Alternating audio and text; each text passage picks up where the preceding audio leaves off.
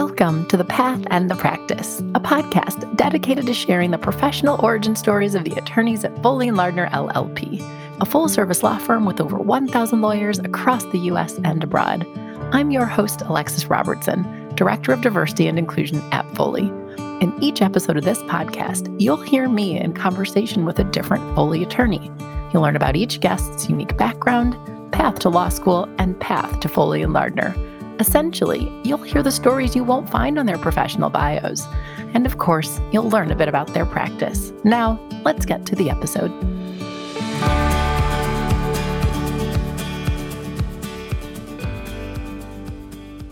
This episode features a conversation with Ivory Djahouri, a 2022 summer associate in Foley's Chicago office. In this discussion, Ivory reflects on growing up in Chicago, Illinois, which I will admit was of particular interest to me because I live in Chicago and actually spent almost a decade living in a neighborhood not too far from where Ivory grew up. But then I get her to talk about attending the University of Illinois Chicago for undergrad and the University of Illinois Chicago School of Law. Ivory reflects on the twists and turns on her journey to law school, which included over 4 years working as an IP legal specialist, and she also goes into the challenges of gaining admission to law school. Additionally, I get her to talk about her experience as a part-time evening law student. We then have a discussion about her experience finding that summer associate position, how it was that she settled on Foley, and then of course she shares what it was like to be a summer associate at Foley & Lardner. We then end our conversation with Ivory imparting some words of advice on the importance of prioritizing your health and well-being. I hope you enjoy my conversation with Ivory Djahouri. Ivory, welcome to the podcast. Let's get started by having you give a short introduction. Hello, my name is Ivory Djahouri, and I am a rising 3L at the University of Illinois Chicago School of Law. Long name, so we call it UIC Law for short. But yeah, and this summer I had the pleasure and opportunity to work as a summer associate here at Foley. And we are both in the Chicago office. I'm trying to think. I actually will have recorded with one other Chicago summer, but a few that, of course, are not in this office. So we've actually been able to spend a little bit of time together, which is exciting to me because there's often attorneys I have on this podcast who I've never really met before in person. Little secret behind the scenes of the path and the practice. But anyway, Ivory, let's dive in. Where are you from? Where did you grow up? So I am truly a native Chicagoan, born and raised here, not from Schaumburg or any of the nearby, suburbs. So I grew up actually on the north side of Chicago, so in the Edgewater neighborhood, and then moved around to like the Lakeview neighborhood, and currently I stay in River North. It's interesting. I think everybody from a big city gets this, but you feel some type of way when someone who lives, like you said, Schaumburg, Aurora, Arlington Heights claims Chicago, and you're like, no, you don't. You said a whole different name, not Chicago. Yeah. So for the listeners, I live in Oak Park, which is 10 miles west of downtown. But I will tell you, I don't claim Chicago. I say Oak Park. But to someone who's not from here, the fact that I can take the train in, they will think Oak Park is like the far-flung suburbs. It is not. I can almost rightly claim the city. No, you can. There is an exception for Oak Park. There you go for Oak Parkers. Yep. Okay, so tell me a little bit about life growing up in Edgewater. There may be other things you want to highlight, but let's say I found you in late elementary school, early middle school. What were you into? Oh my goodness. Really just into, with my friends in school, just trying to, do what little kids do, just play and have fun. Sports, hobbies, activities, siblings. Yeah, so I actually have 3 siblings, 3 brothers, no sisters. So I am the only girl, but it's been great. Give me birth order. So where are you within the 4 kids? I'm the second to youngest. I have a younger brother, 2 older brothers. It almost makes you like a double middle, though, in a way. I don't know what the age range is. Yeah. Yeah.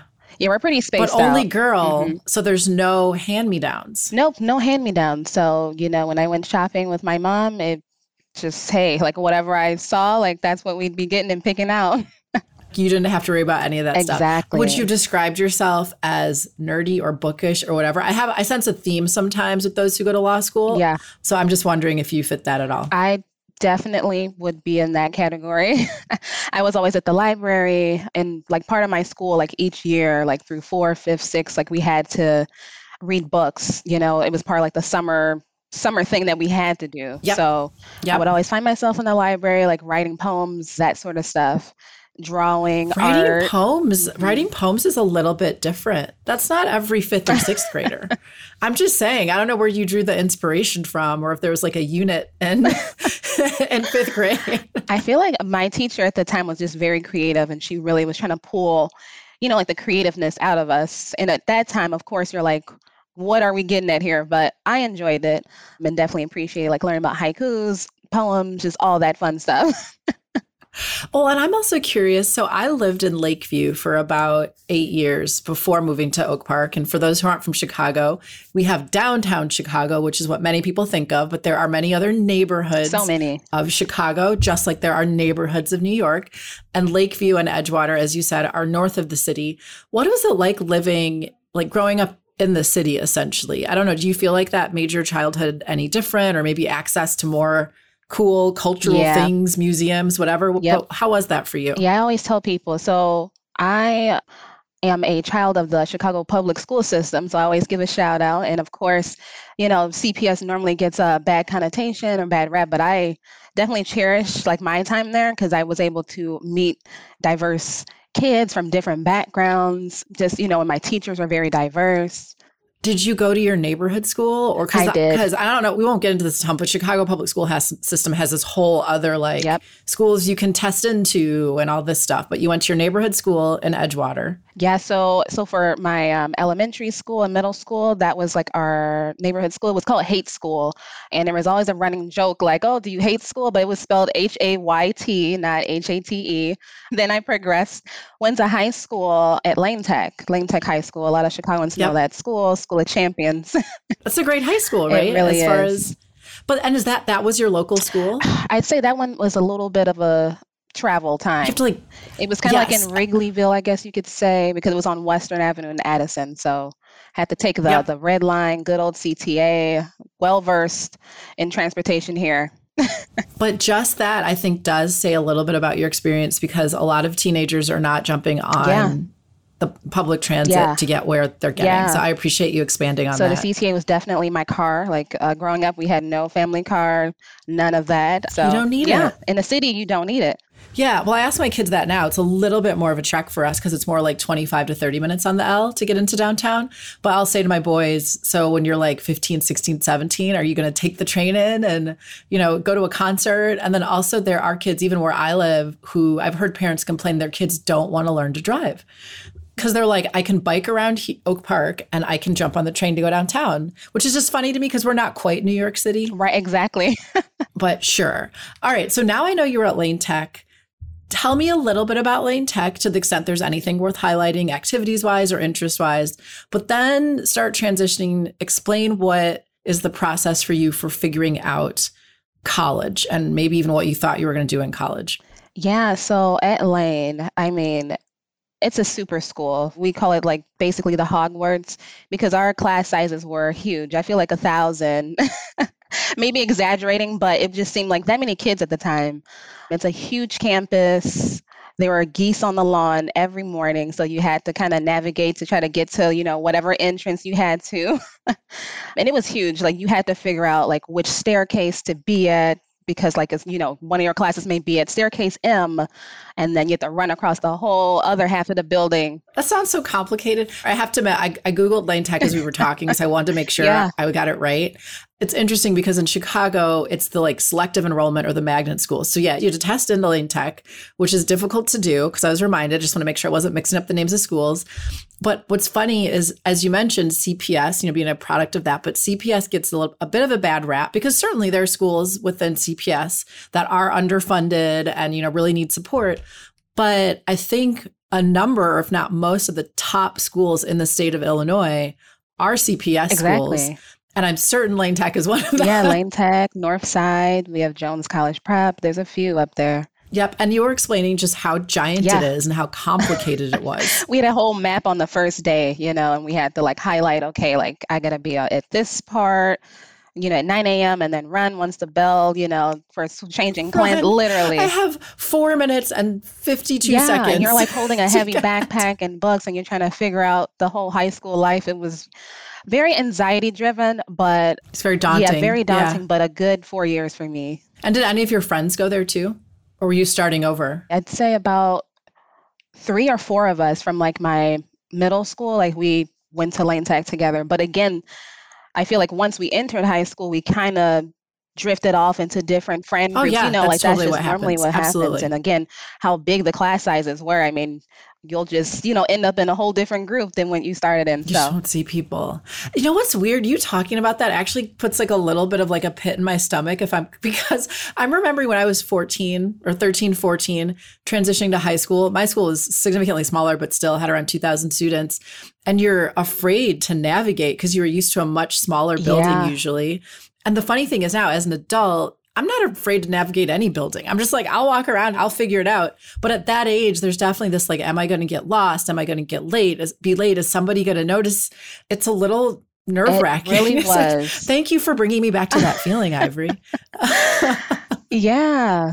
Did you have any sort of academic focus while there? Is that something Lane Tech would do? And then, yes, let's talk about how do you figure out college? Yeah, so no, at Lane Tech, I mean, it started off like back in the day as a trade school, but at the time I went, it was really a free for all. They really highlighted a lot of AP honors classes, so you really could take whatever you enjoyed and whatever you'd want to. And there was a ton of clubs that you could join, like the Key Club. I mean, we had all different types of clubs, like Korean Club, so many. And so again, like just the diversity at Lane, really appreciate that because I met tons of people from different backgrounds. One of my Mm-hmm. best friends to this day still, like I think I met her freshman year. Like she's from Lebanon. And so, again, people that you normally probably wouldn't meet, I was able to meet at such a young age. Yeah. Was Edgewater diverse for you overall as a neighborhood? Yes, I think so. Just walking down the street, you would see all kinds of people, all shades, backgrounds.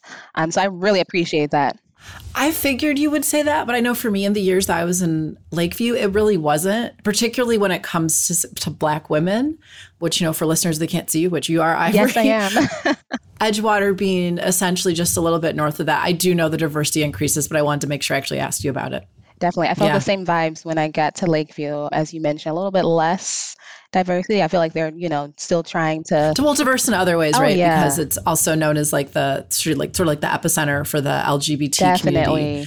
or at least the gay male community to some extent. So it's certainly diverse in a lot of ways. But okay, sorry, I keep taking you off on asides. College. Where did you College, go? How did you decide?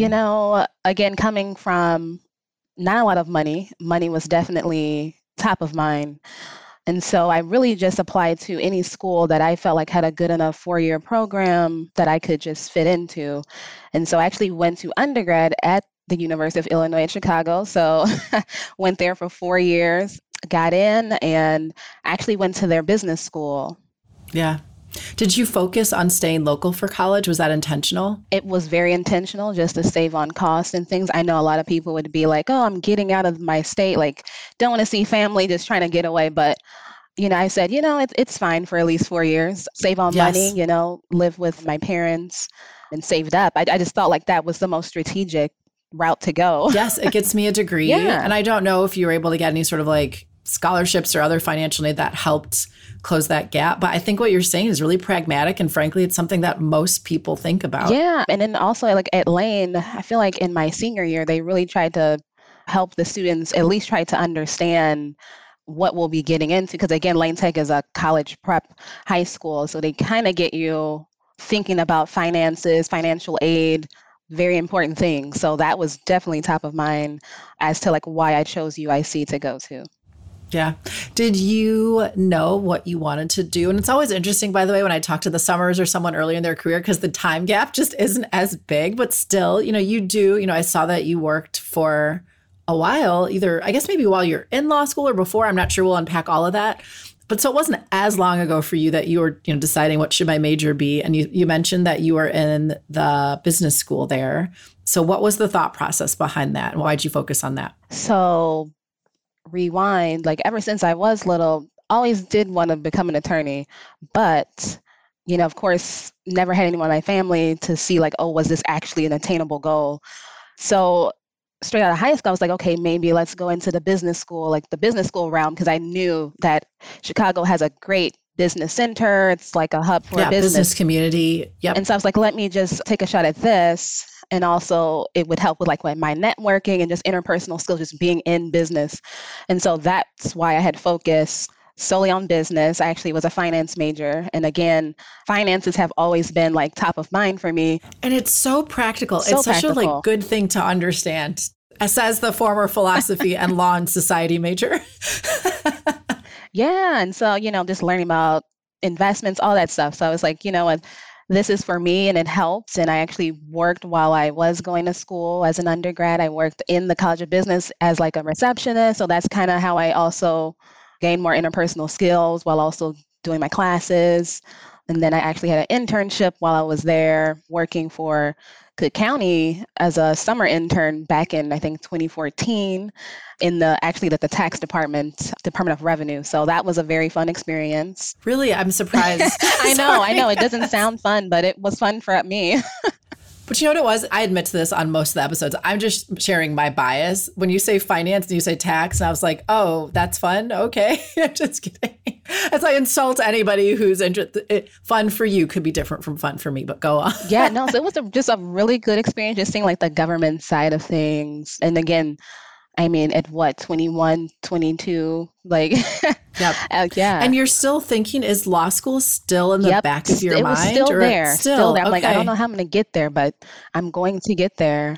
Well, and how was the transition to college overall academically? I mean, because I'm pretty sure, like, based on what you're saying, Lane Tech is, very challenging school. Do you feel like it helped you to be able to excel in college, or was there an adjustment at all?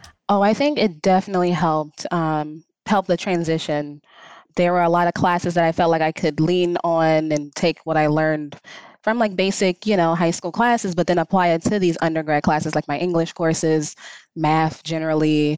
Yeah, I felt like Lane Tech's program was very well-rounded and was able to at least give you some like foundation to go and succeed in college.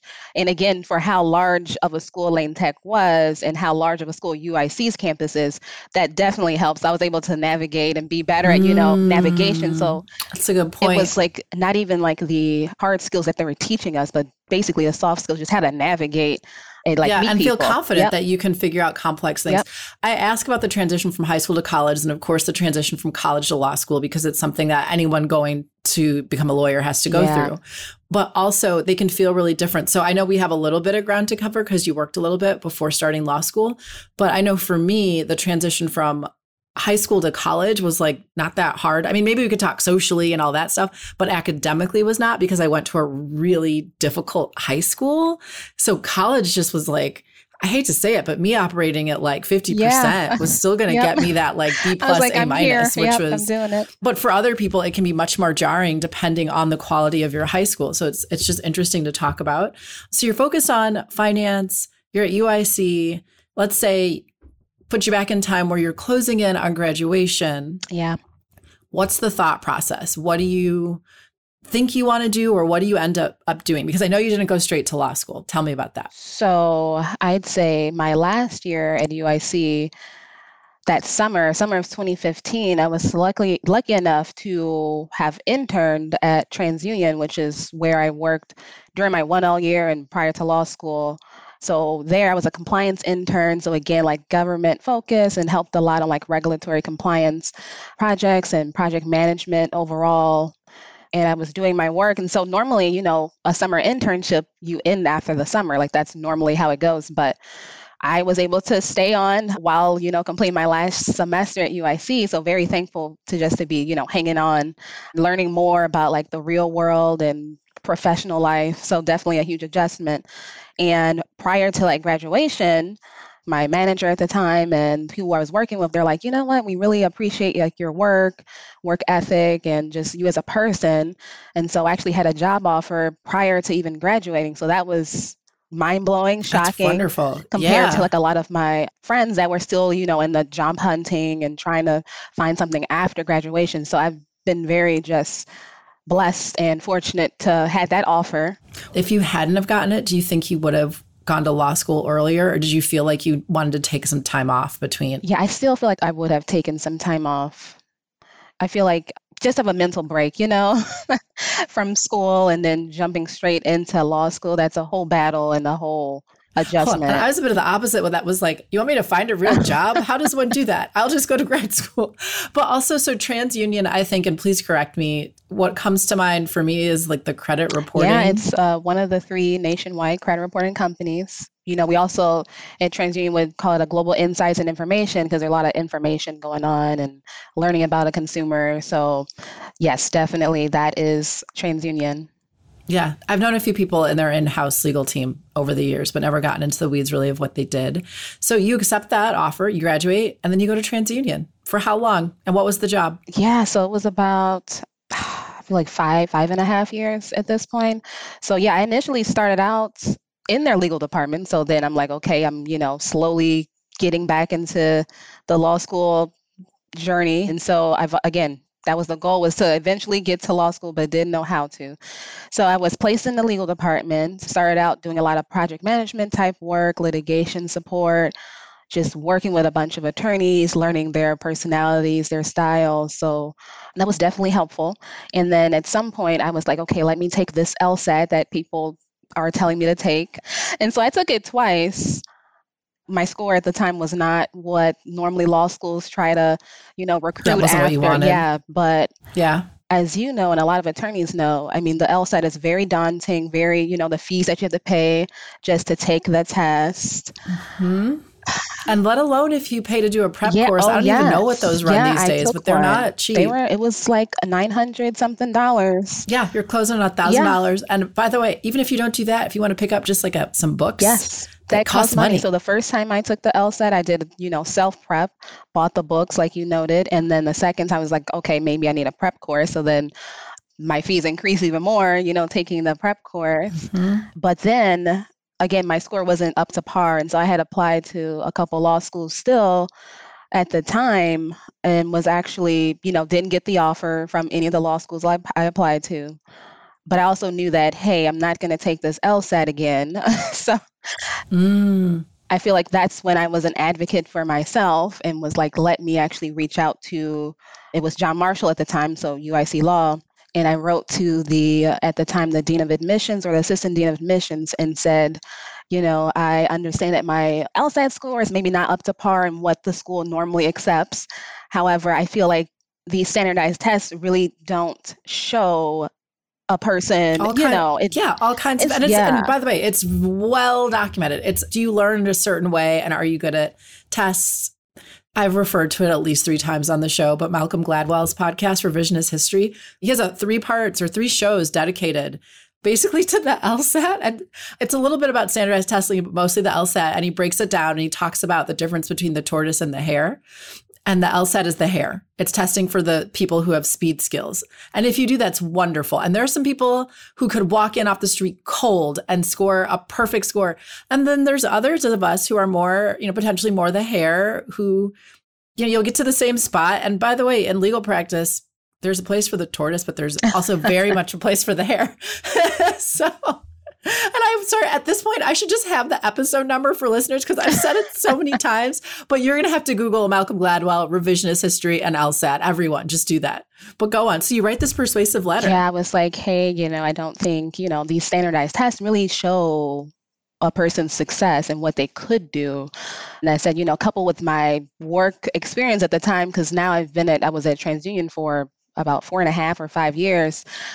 I'd say, I would like a shot at, entering the law school. And so, I get a response back saying, hey, we relooked at your file and you'll have to, attend this or like conditional type program this summer. So that was the summer of 2019. It was a 10-week program that I had to go through. It was me and a bunch of other students just trying to get into the law school. And so that program basically was run like a 1L class because we had like an intro to contracts class, an intro to property. We had a legal writing portion. And so again, someone without any law school or legal background, just trying to see what law school is all about, like this conditional program really was the highlight. Well, so it's like some Yeah. preparation. Did it have grades with it? Like, could you earn credit at all as doing that, or was it fully to get you Yeah, it was to prepared? get us prepared. We received no credit. And again, it was very competitive because I believe it was a total of 40 of us, but they were only choosing the top 20. So, I mean, I worked very Oh my hard, me and goodness. my other counterparts through that program. And, we made it through. We had to do oral arguments like the last day. And again, had no clue what an oral argument was, but I'm actually a little bit surprised that I mean, I've definitely aware of, particularly in undergrad summer programs that'll run to acclimate, potentially like first yes. generation and other sorts of students. But I wasn't aware in particular that UIC had that. That's really interesting. And I want to talk more about that. But before we do, I know you highlighted that when you were at TransUnion, it was project management, litigation support. But I also know at some point you switched to intellectual property. And I think that's going to tie a little bit to what Exactly. you're doing at Foley. So also tell us a bit about that. So at some point, I think it was 2016, we were doing so normally in-house, and as you know, we get to do a lot of compliance trainings and read the company's policies and all that stuff, knowledge that you read it and really understood the policies. One of the policies trainings dealt with intellectual property and trademarks. And I was like, wow, this is very interesting stuff. Just, protecting the brand, protecting the company. And I knew one of the attorneys there who was the head of our international group and also our IP division. And I said, hey, Gary, how can I help you? How can I learn more about IP in the trademark space? And so ever since then, just being proactive and asking, how can I help you?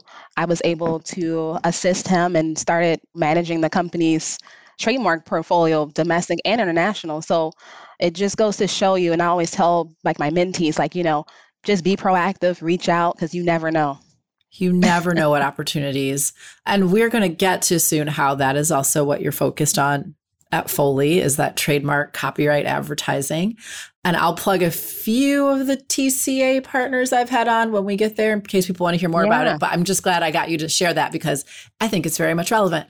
Okay, but now take us back. You do this difficult, is it a summer program Yes, it's a essentially? conditional summer program. Yep. And were you doing that while still Yep. working? So, I Okay. it was a busy summer. I was able to at least take a couple weeks off to prep for like finals because we actually had finals at the time and then again oral arguments. So was lucky enough to have that free time. But yes, the majority of the summer I was working and doing this very intensive program, Summer summer 2019 2019, so pre-pandemic. And I successfully complete the program, made it in. And so I was able to to start fall start 2019. fall Yes. 2019. So when I started Okay. as a part-time evening student, because I was also still working and then going to school. And that was a whole experience. I feel like a lot of my friends who are also part-time evening, we have a whole different perspective to law school compared to, students coming straight from undergrad to law school. Yes. Well, between the working and then also, so working before Yeah, and then working during. during, yeah, you're balancing a lot more. And I think in many ways that perspective is really valuable. I was someone who went straight through, like, I graduated from law school at 24, I want to say.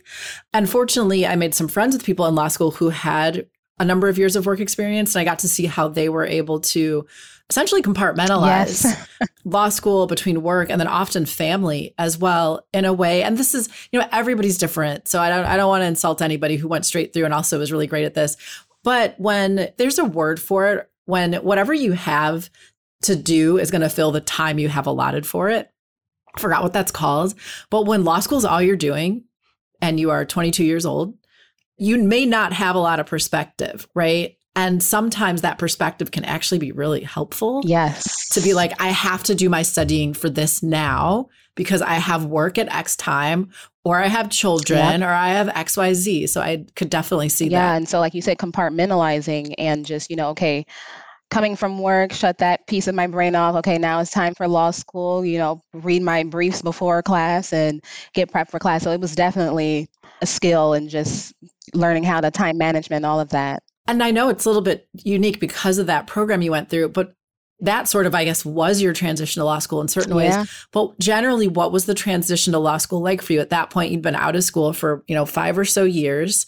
Everyone says, law school is very different. How did you find that adjustment? Definitely more of an adjustment, because like we said, from high school to college, okay, that was fine. But from college and then working, out in the field and then coming back to school, a huge adjustment because law school is not undergrad. And you'll hear that like in orientation all the time in law school orientations, like, this is not like your undergrad class. You can't just read the night before and think you'll understand the case. I mean, there are some that, attempt that, but hey. Yeah, last minute stuff. Well, and also generally your grade is based on one big exam. That was most of the time. Huge adjustment, yes. So you have no feedback throughout as to whether you're actually understanding concepts. Right. And then also in law school, and I feel bad because I don't talk about this very much on the show, and I feel I obviously should. Often the class is graded on a curve. Yep. I'm sure there's exceptions to that, but for those aspiring lawyers listening, that means it is predetermined that X percentage of you will get around this grade, and say it centers around, I don't know, let's take a B- or a B. A certain percentage of you are allowed to get higher, and a certain percentage of you are going to get lower, regardless of performance, in the sense of every single one of you could have written what many would say is an A paper. We are going to figure out who out of that is a C-. Yes. And we're going to figure out who's an A+. Exactly. And we might really be splitting hair. We might not be, but we also may be really splitting hairs to get there. So yeah, learning all of that and, okay, which curve are we on? Curve 1, curve 2. Oh, have you seen any of the jokes that are like law school professors grading exams by like just throwing the papers down the stairs to say like, the top of the stairs is the A and the bottom. So yeah, that was definitely a huge adjustment. Like, wow, my whole life depends on this one final. This one grade. Wow. That was never before seen. And again, 1L year is like the most important year because you want to set yourself up for success and take those classes very seriously. And so again, I remember studying on the bus, studying on the train, any pieces of time that would be considered downtime to study. I'm sorry, I shouldn't laugh, but so here you are being like, I remember studying on the bus, on the train, and then I turned to your LinkedIn. It's like studying on the bus, on the train. Meanwhile, I was managing TransUnion's domestic and international trademark portfolio for over 30 countries. Yeah. That's what I was doing. Yeah, because I would be like, okay, I can go home, use this time, my travel time to study. But then when I get home, I may have to log back on, do some more work. And I can laugh now because you made it through that time period, but I can only imagine the amount of work and everything that you're balancing. So much. So you make it through that first year, but hey, curveball, there's a global pandemic that starts March 2020 of your first year. Yep. Which, by the way, makes it very interesting talking to all of you summers because I'm really capturing the law school pandemic experience. And if in, 5 or 10 years, someone listens to this and wants to know what it was like, I'll have a number of Foley summer associates they can locked in time talking about that. You did get your first semester in person. Very thankful because the law school experience is pre-pandemic, to me was that was a true law school experience. Once we transitioned online, that was a whole new law school experience, a whole new ball game. And just, having our professors learn WebEx and Zoom and oh my goodness. Because by now we're all super well versed, but back then the professors are struggling. They don't even know how to deliver content. I'm sure for a while it was emails saying what you should read until they figured out virtual learning. I won't dive too into the hardships of that because we all lived our own versions. We know it was hard, but it's just interesting to mark that in time. So how does it work as a part-time student? It means you're going to is it a 4-year program then instead of 3, or what's the structure? I was just talking to someone about this. So part-time evening, we're on the 4-year track compared to finishing law school in 3 years. And so I've been in law school for 3 years, entering my last year. So technically this is my 4th year. When I say it's I'm ready to be done, I actually am. I'm ready to be done. But I'm still enjoying the process. Did you work full time that first back at TransUnion for the summer after your first part-time year? How did you balance working and summer opportunities? Yep. So I was still working that whole time. So fall 2019 and then through the summer 2020, still working at TransUnion full time. And I actually took a summer class. So just balancing that. I was taking con law during the summer. Well, it's funny because your day job kind of almost is the sort of job a lot of law students would hope to get. Yes. I mean, you're doing more than they would do as a summer experience, but yeah. And again, working during the pandemic, that was a thing. Also challenging. Also challenging in conjunction with going to law school during the pandemic. So it was just a whole adjustment period for everybody during like summer 2020. And then I stayed on through fall 2020 also. So okay. Stayed on meaning still at TransUnion. yeah, still at TransUnion. So does that mean fall of 2020? Did you leave to focus on law school or how did that work? No. So I still was working full time. Okay. I feel like, when was it? Spring of 2021. So actually last year, around February or so, that's when I made the executive decision to explore other opportunities. And as soon as I did that, I was focusing then on law school full time.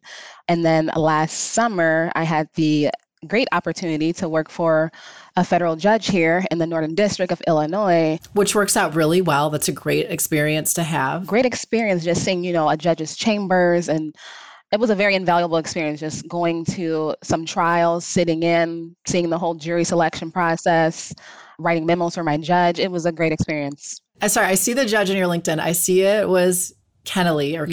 Yes, I hope I'm saying it right. Judge Matthew Kennelly. Kennelly. I've definitely worked on some stuff in front of him. I mean, it would have been a long time ago, but I know that judge's name. I might say his name wrong, but I know his name. So then let's talk about figuring out how did it work out that you ended up at Foley for this summer? So last summer, I was doing my externship with Judge Kennelly, but also I interviewed at the Cook County Bar Association Minority Job Fair. Great job fair if you're in the Chicago area to attend. They really are looking to meet diverse minority students and try to place us in, these big law firms or other law jobs. And so I was fortunate enough to have a lot of interviews set up during last summer. I was interviewing with a whole host of firms, and luckily interviewed with Foley.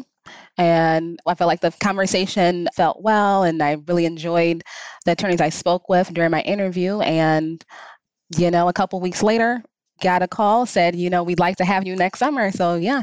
And here you are. And we will talk about this summer. I keep joking that the law students listening are going to be so annoyed that I'm making them wait 40 minutes to answer the main question of how was your summer at Foley? I will ask that in a moment.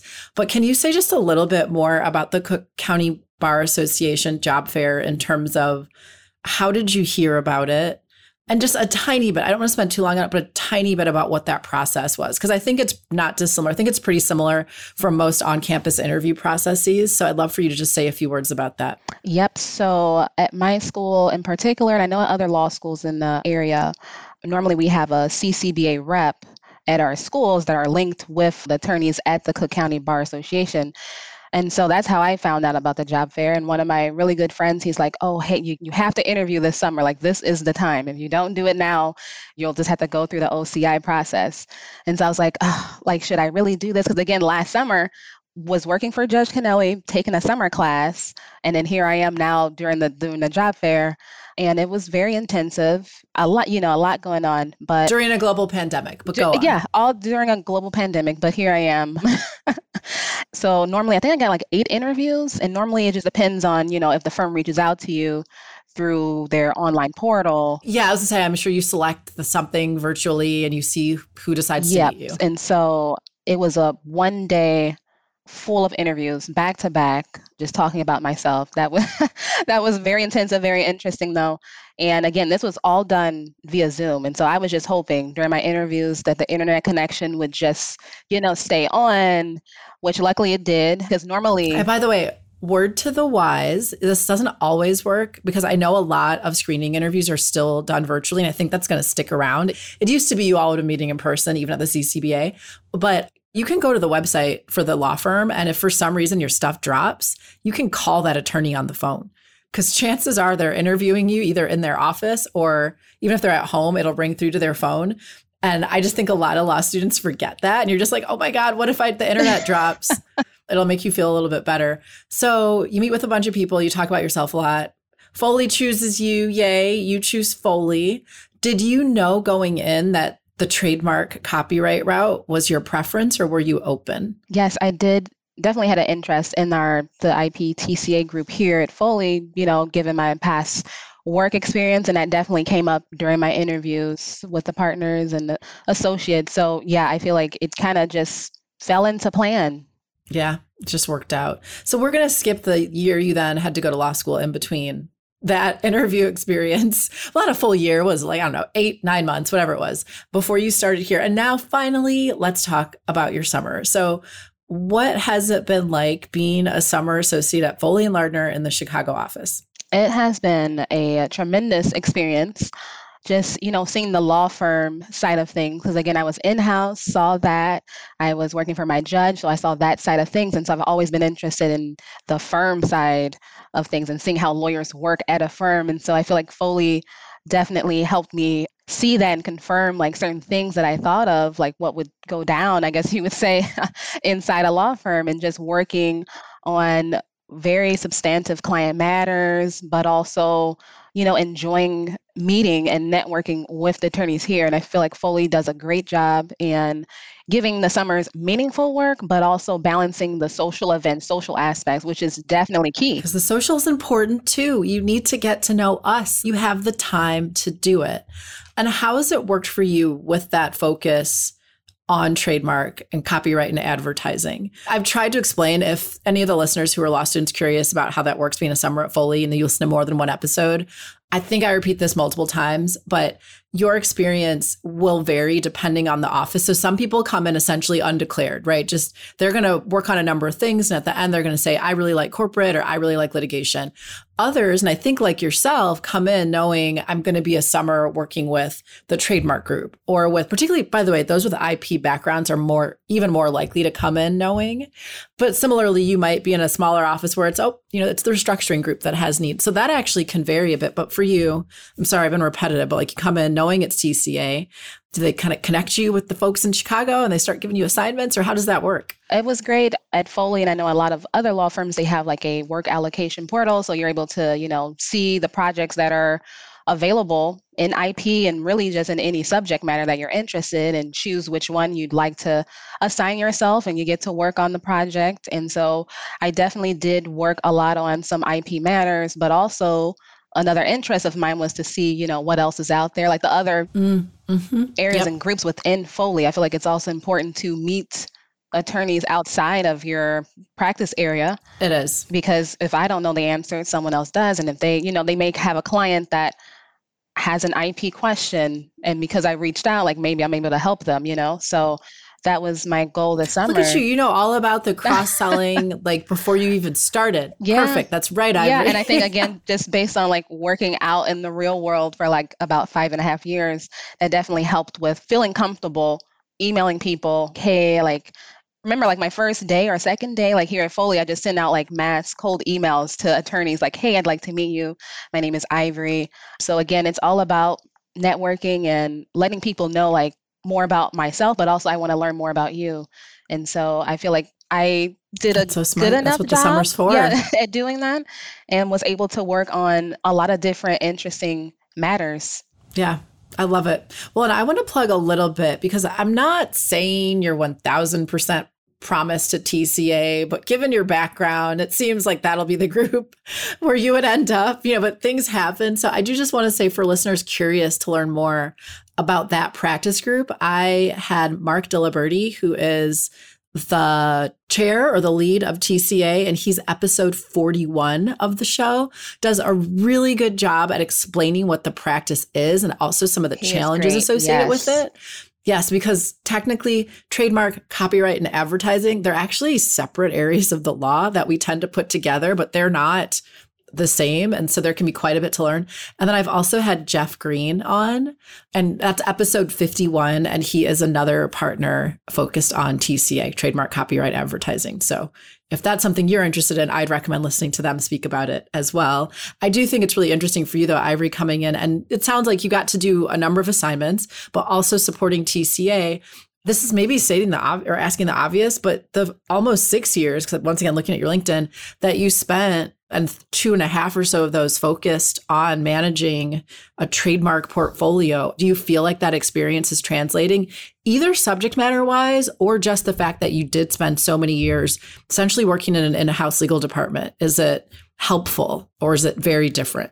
I could say it was definitely helpful because, a lot of the documents that I had to review, I was like, okay, I'm familiar with, this specific trademark document that we would get from, we called the United States Patent and Trademark Office. So I was able to see, these similar documents that I worked on previously or at least saw in-house, but now from a firm side of things that I'm doing more so about, client engagement and giving recommendations. So I feel like my work experience in-house definitely helps with at least understanding generally a lot of the things that I was What's assigned this going on? summer. Yep.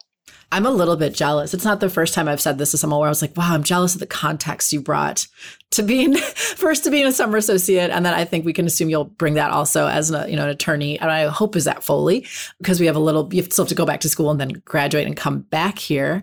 Also, in terms of highlights of the summer, whether it be assignments or activities, are there parts of the summer that really stand out to you or that you most enjoyed? Yes, I get asked this by a lot of the attorneys here, and I'd say one of the best events that was planned by Foley was called Restaurant Roulette.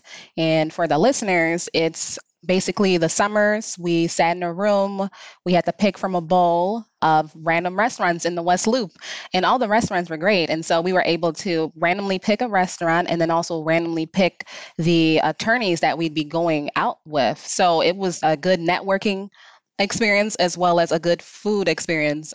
And my particular restaurant was called Sepia. For those of you listening, you may know. And that was the first time I had caviar. So thank you, Foley, for Thank you, Foley. Thank you. yes, for Now introducing you're me to making us caviar. sound so fancy. If you come to Foley as a summer associate, we'll give you caviar. Yeah. So yeah, that was definitely one of the major highlights. And I'd say a second one, non-food related, because I do love food, was me in the summers. We actually coordinated to meet Daljit when he was in Chicago. And this was prior to the retreat. Yes. So this is Daljit Dougal, our new chairman and CEO, who as of the time of recording this has been in the role, I'd say, for about 3 months. Normally, we get the emails from our lovely receptionist saying, who's in the office today? And so we saw Daljit's in the office. So one of our summers, sent a group text like, hey, Daljit's in the office. And so we were like, oh, we got to meet him. And we basically, looked at his schedule, tried to see when he was available, had help from the receptionist.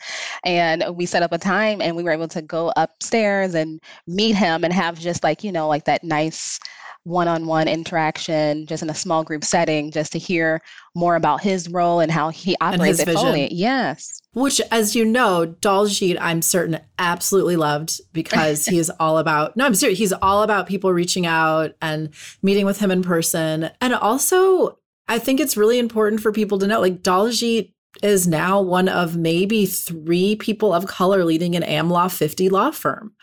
This is my 4th large law firm. And it sounds weird to say, particularly as director of diversity and inclusion, I never really thought I would get that opportunity.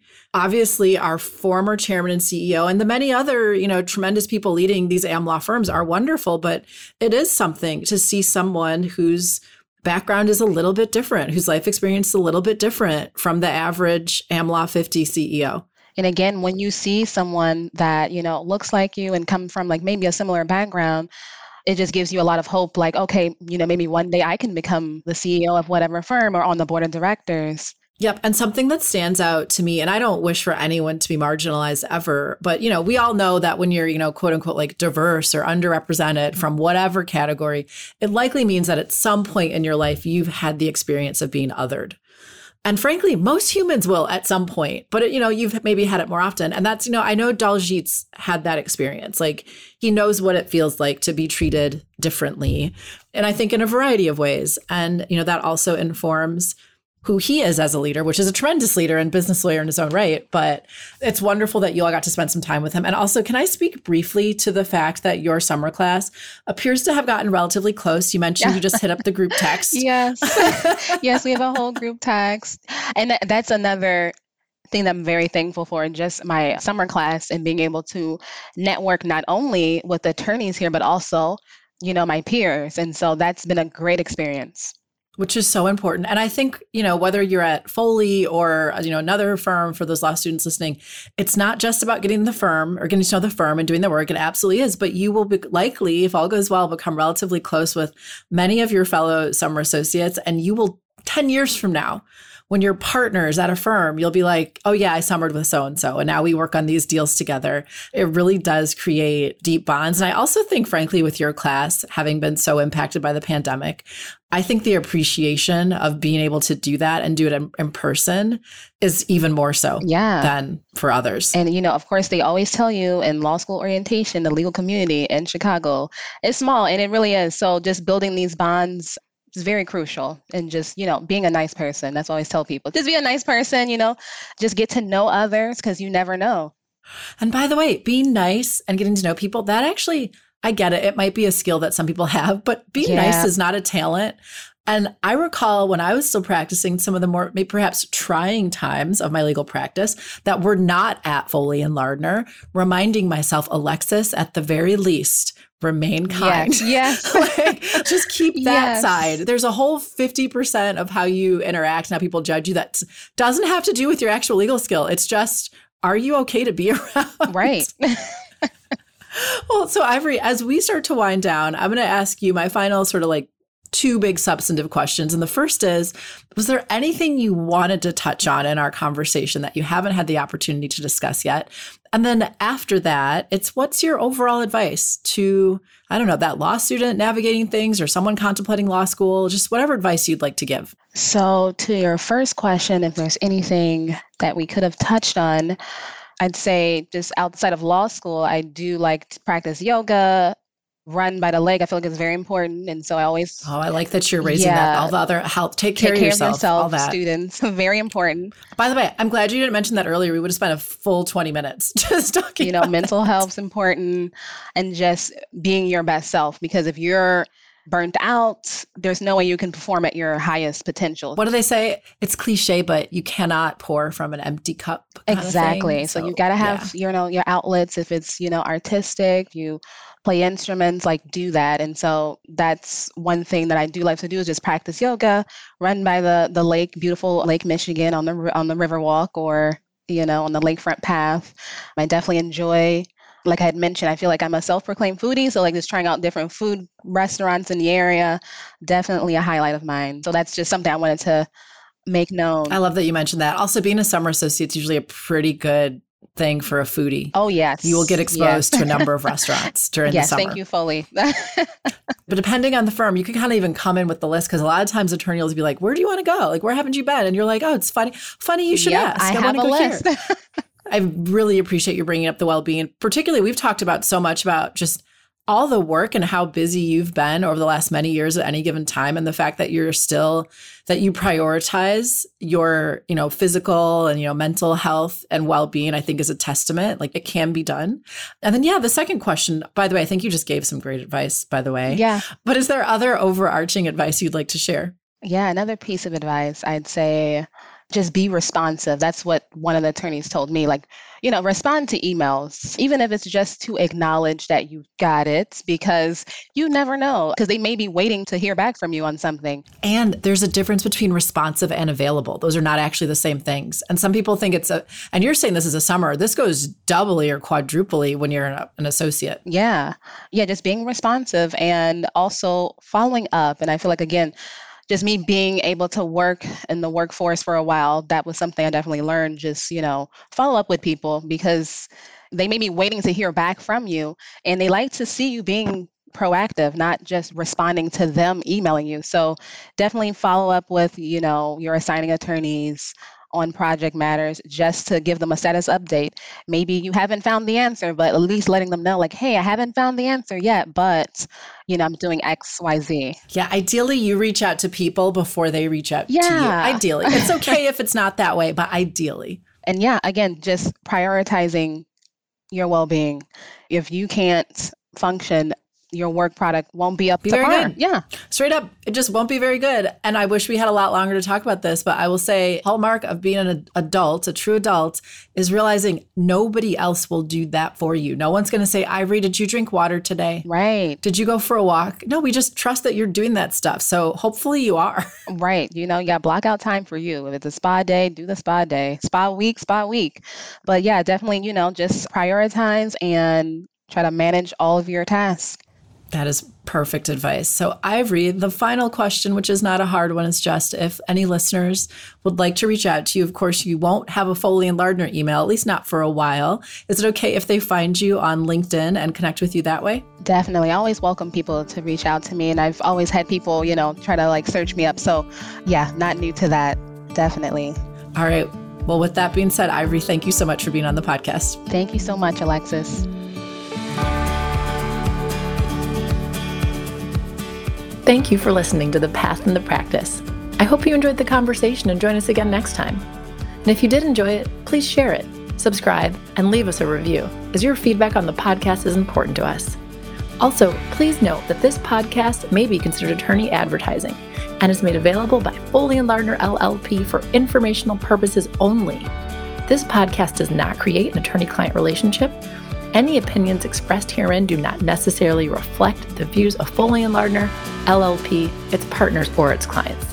Additionally, this podcast is not meant to convey the firm's legal position on behalf of any client, nor is it intended to convey specific legal advice.